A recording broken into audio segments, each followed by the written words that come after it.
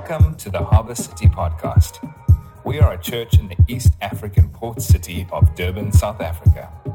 Get to know us better at harbourcity.co.za or at harbourcitydbn on socials. We hope you enjoy this message. Preaching this morning on peace. And if you've been here for the last 2 weeks, we spoke on fear and courage. And then last week we looked at Psalm 42 and spoke a little bit about, depression, or it's okay to a little bit about peace, which I think is the inevitable hope that we have. And so Philippians obviously is talking about peace, which is the verse that we're looking at. But I guess, what do we mean peace? A few of us just went away to talk and pray about the future of Harbour City, and we went onto a farm in the Kaapkloof, and you get there and you can't hear any cars, and there's trees around, and the birds are chirping, and there were lots of bees, and you hear this like buzzing of bees, and there's flowers and a stream, and it's beautiful. And what do you say? You say there's such so what do we mean by peace? Or, sometimes we use it in slang, peace out. I don't know what that means now that I think of it. Peace, use the little peace sign, We can use peace as saying, we talk about world peace. Obviously, there's a war in Ukraine, and there's the desire for peace. We talk about wanting peace in our family.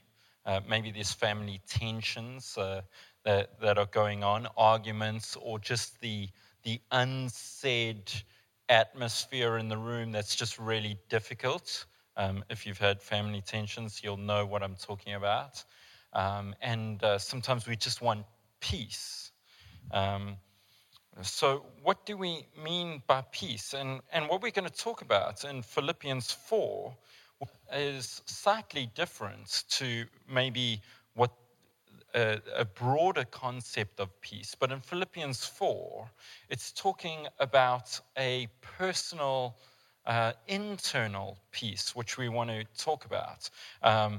When the Old Testament uses the word peace, different from the New Testament, but the word peace is the word shalom. And the word shalom is this idea of nothing missing and nothing broken. So it's a peace that goes beyond just a state of mind. It's a peace that represents wholeness or unbrokenness. It represents wholeness in relationships. It represents wholeness in society. It represents wholeness in the person. But at this point, when we're talking about Philippians, it's a slightly different idea. It's a personal peace. It's a peace in the midst of chaos in some sense. It's a peace that one can have. It's an idea of rest or quietness or safety or calm, tranquility. It is the ability, in one sense, to feel safe, rested, even when things seem or be difficult.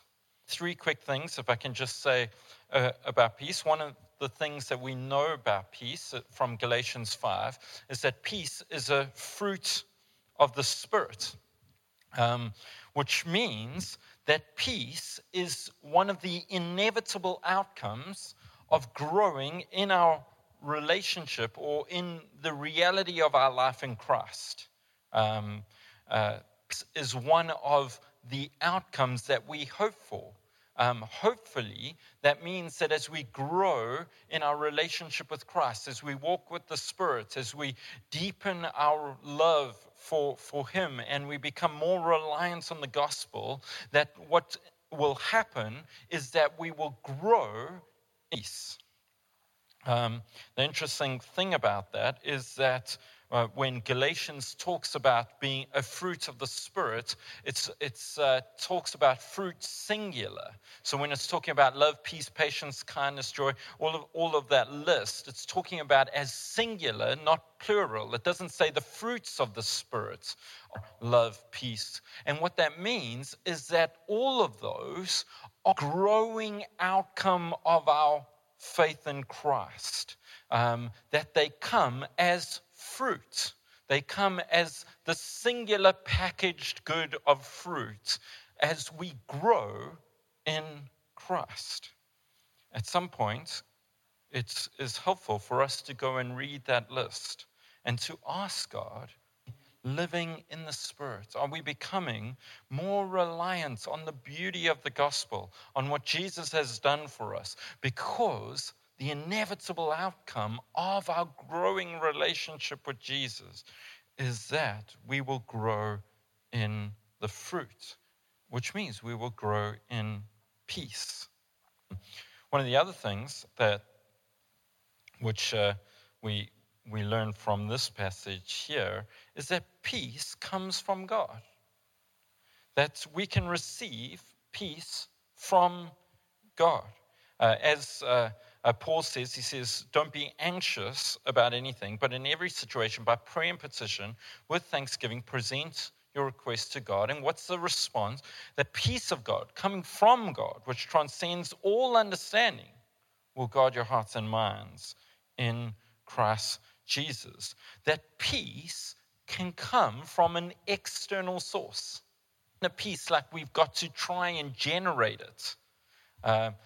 We've got to try and manufacture peace in our lives. So we switch off all the noises, we turn off our phones, we do all the things, we go to the bot gardens, we do a walk or the beach or wherever it is that you go, and we try and get into a state where we feel peace.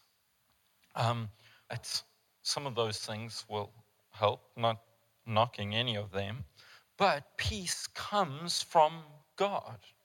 There is a reality where, and we will go through situations where everything you try doesn't work, and at that point we've got to realize that peace comes from Him, and that we need God as our source for peace. Third thing we learn about this peace is that peace is not circumstantial. So when Paul says the peace of God, which transcends, or as one translation says, surpasses all understanding, what is he saying at this point? Substantial. It's not like, oh, that is obvious. You would be peaceful. You live in the Midlands on a nice farm. No one's irritating you. You don't have a boss. Or, like you can look at all the circumstances and you can go, oh, it's obvious that you have peace. What Paul is talking about is a peace that surpasses the comprehension. When you look at the situation, you look at the circumstances, you would be going, I can't understand how they have peace. Passes that goes beyond our ability to believe that it can even happen.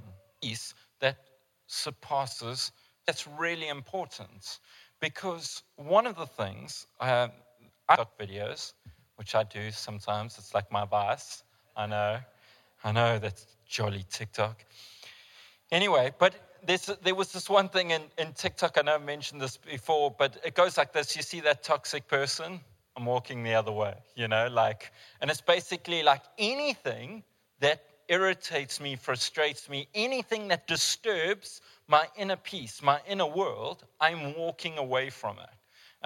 Sometimes I think the people that say that probably are walking away from everything, which is why they want to be global travelers, because then you can just keep jumping around and leave everything behind at every point.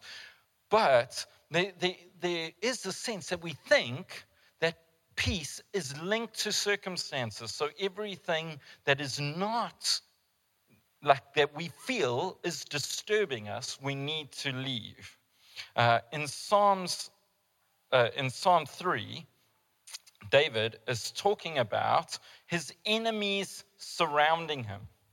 He has a lot to be anxious about. But he goes down in the psalm, and in verse 5, he says this, which to me is one of the key features of peace. He says, but I lie down and sleep, and I wake up again. When you're not feeling peace, what don't you do? You don't sleep. Have you ever noticed that? You lie in your bed, you toss and turn. I normally can fall asleep in about 0.3 seconds. Like the moment the duvet goes on, I'm out. But every now and then, I feel like a little bit disturbed. And then I toss and turn. And Lisa gets irritated because she's used to me just falling asleep. And like, can you get out the bed so I can fall asleep? Yeah. Sleep is often a sign that we are. But what David is talking about in Psalm 3 is that even though the circumstances around him are extremely difficult, even though the circumstances around him should cause much anxiety, he has a peace that doesn't come from those circumstances, the Lord. So I want to just give us four kind of points. So on disciplines of peace. I got a couple of these from Tim Keller, who helped me understand one or two things here. I think help us learn to live in God's peace. The first, discipline of thinking.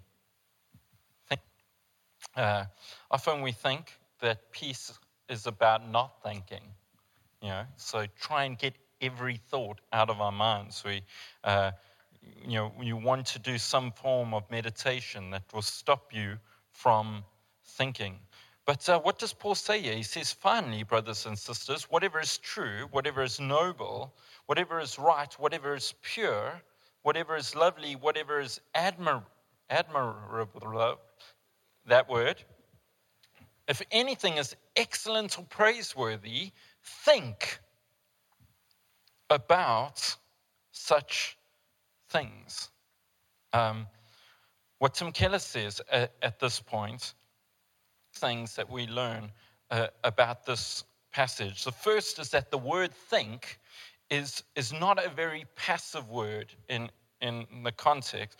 It is quite a strong word. It is the idea to fuss over, to grapple with, to meditate deeply on.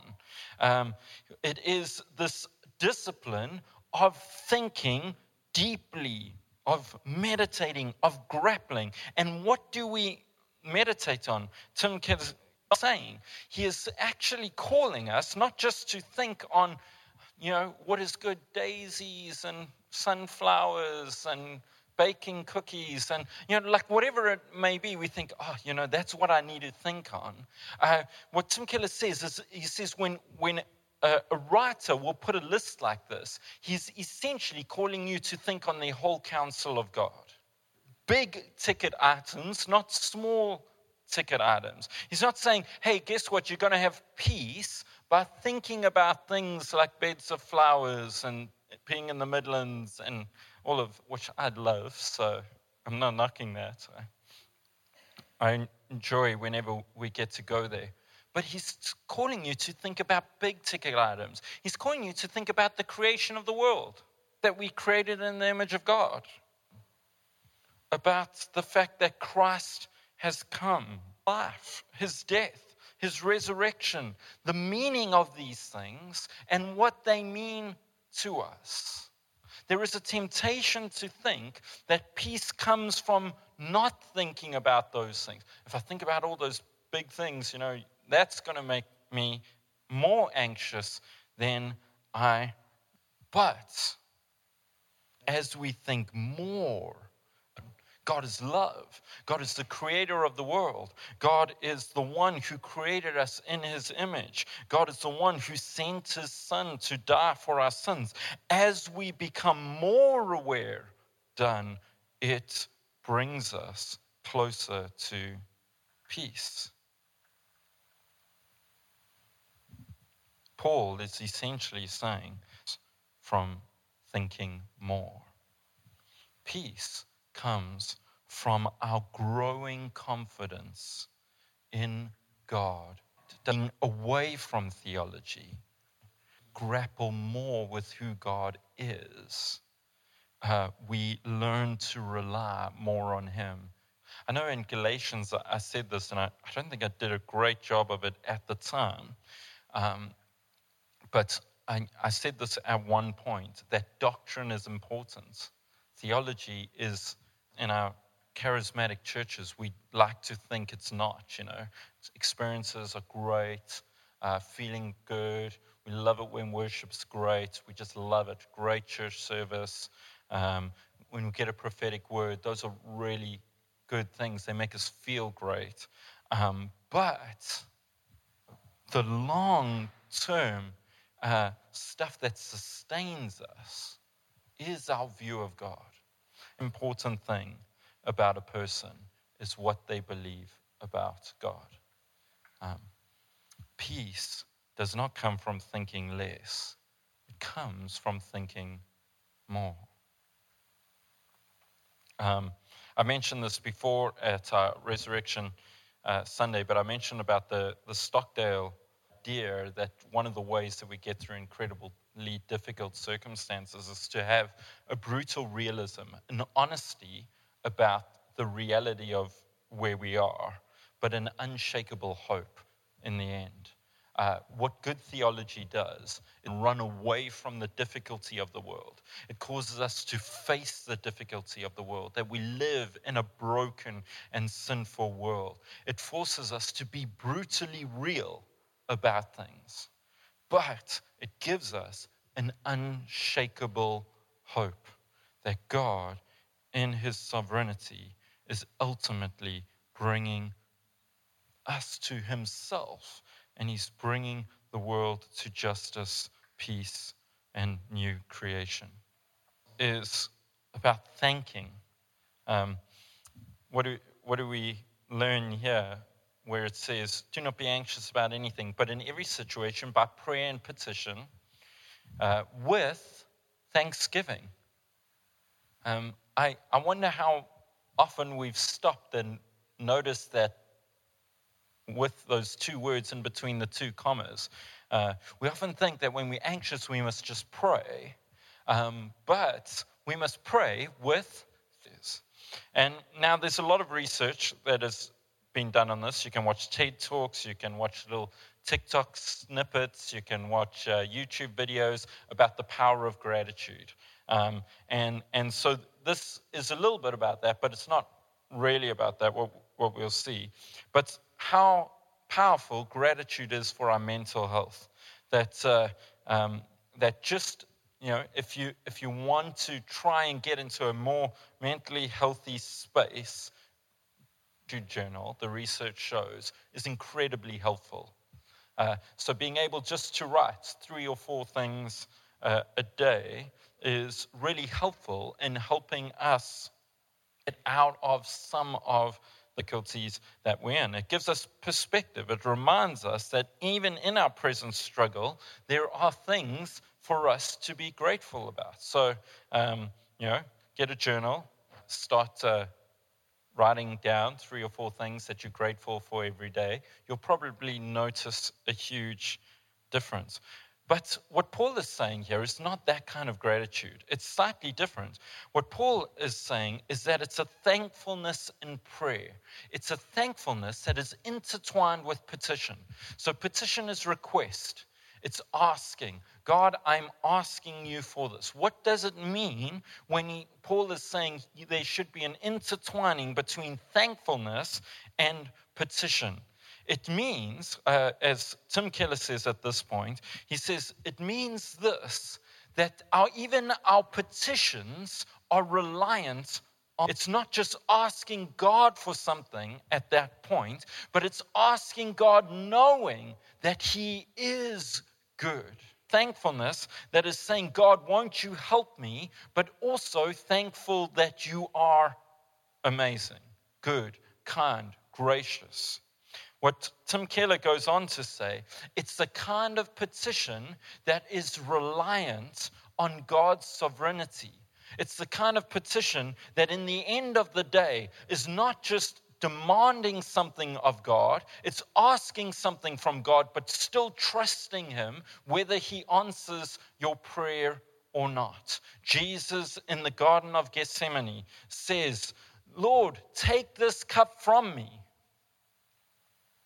But nevertheless, not my will, but your will be done. It is hard to fathom that Jesus prays a prayer that is not answered. I don't know if you've ever thought about that. It's hard to fathom that, to think that Jesus prayed a prayer that was not answered. But Jesus' ultimate prayer was not his petition. It was the reliance on the will of God.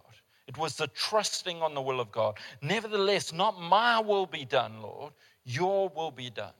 We get our peace is not from the petition, and then if God doesn't answer it, our whole world is shaken. It's from the reliance. It's from the thankfulness. It's from the realization that God, you are God. You are sovereign. You see the beginning from the end. And there are some prayers that if I prayed them would be worse for me if you answer them. I don't know if you've ever thought about that, if you've ever prayed a prayer and then 6 months down the line been like, thank you, Lord, that you did not answer that one. Some of you will know what I'm talking about. But it's that reliance on knowing that God in his sovereignty ultimately knows what is good for us. It is mingled not just with petition but thankfulness. It is a prayer of reliance. It's the ability to say, oh Lord, I put my trust. It's the ability to know that God is a loving Father so we can ask him for anything. But at the same time, thank him that he is good and knows what's best for us. Discipline to think well. To be thankful in prayer. Quite from this text, I'll finish on this text in my fourth point, but is the discipline of repentance. 30 verse 15, it says, in repentance and rest is my salvation, in quietness and trust. In Acts 3, it says, repent so that times of refreshing, the idea of rest and peace go together in the scriptures. Repentance as peace. We joke in our family, tenens, the curse of being a tenent is the curse of never being wrong, which we know that's not true. But we've never lost an argument yet, they say. That's the curse of being a tenent. But it comes with a measure of difficulty. You know, if you always have to win every argument, it's just always tense. You know, we go to a family gathering and now you've got two tenents there, which means we both going to walk away thinking we won the argument. It's just a recipe for disaster. But sometimes, I don't know if you've noticed this, sometimes the ability to change your mind is something that brings peace. The ability to change your mind is often something that brings peace relationally. Repent comes from the word to change one's thinking, to change one's mind, or to turn and go in the opposite direction. When we think of repentance, we're not just thinking of saying sorry, which is a part of repentance. When one learns that one has been going in the wrong direction or one needs to change one's mind, what is one of the best things we can do at that point is actually go and say sorry. But repent means to change one's mind, to go in the opposite direction from which one is going. Repentance, the ability to repent, helps us live in peace. Go and say sorry. I wonder how much of the anxiety we feel right now would change if we picked up the phone and said sorry to someone. To change our mind on something. The ability to go to God guilt some of us carry, and I am sorry. We know in Christ we are forgiven. The anxiety is released in us, saying, the final discipline is learning it's in the peace of God, which transcends all understanding, will guard your hearts and your minds in Christ Jesus. What does Paul do every time he uses that phrase, in Christ Jesus?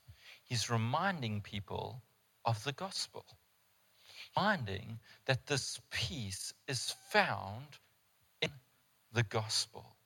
Whenever he's using in Christ Jesus, he's reminding us about the death and the resurrection of Christ, and that we are invited into the kingdom through the resurrection of Christ. This is not a peace that just comes from doing things. This is not just a peace that comes from God apart from the gospel. It is a peace that comes from God sending his son, Jesus, to die on our behalf and to rise again for new life. It is a peace that comes because of the gospel. It's a peace that comes because of what Jesus has. Often, if you're like me, we try and live a spirituality of God devoid of the gospel.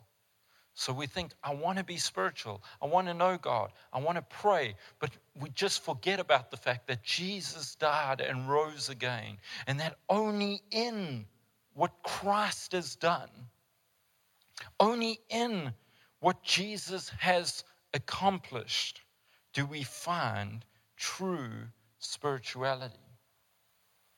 It flows from, learn the discipline of repentance. I would say regular repentance. But we need to learn to cherish the gospel. Learning that all good gifts come, even the gift of peace has been accomplished for us because Jesus died and rose again.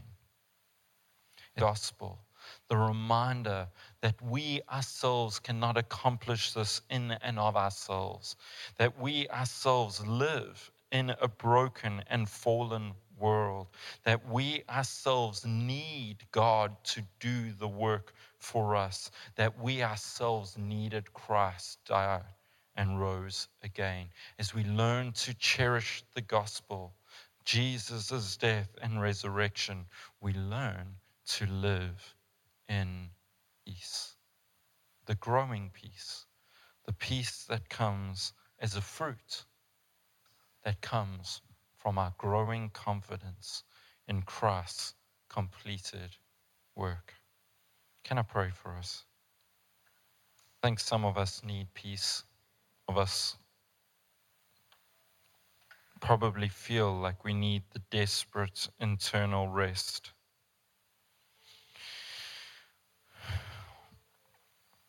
For some of you, that means you need to start thinking about the gospel again. That means trust God and his plan for your life. And change our minds. And maybe for some of us, we just have never really trusted Jesus. And today we want to turn our hearts to the one who gave himself for us.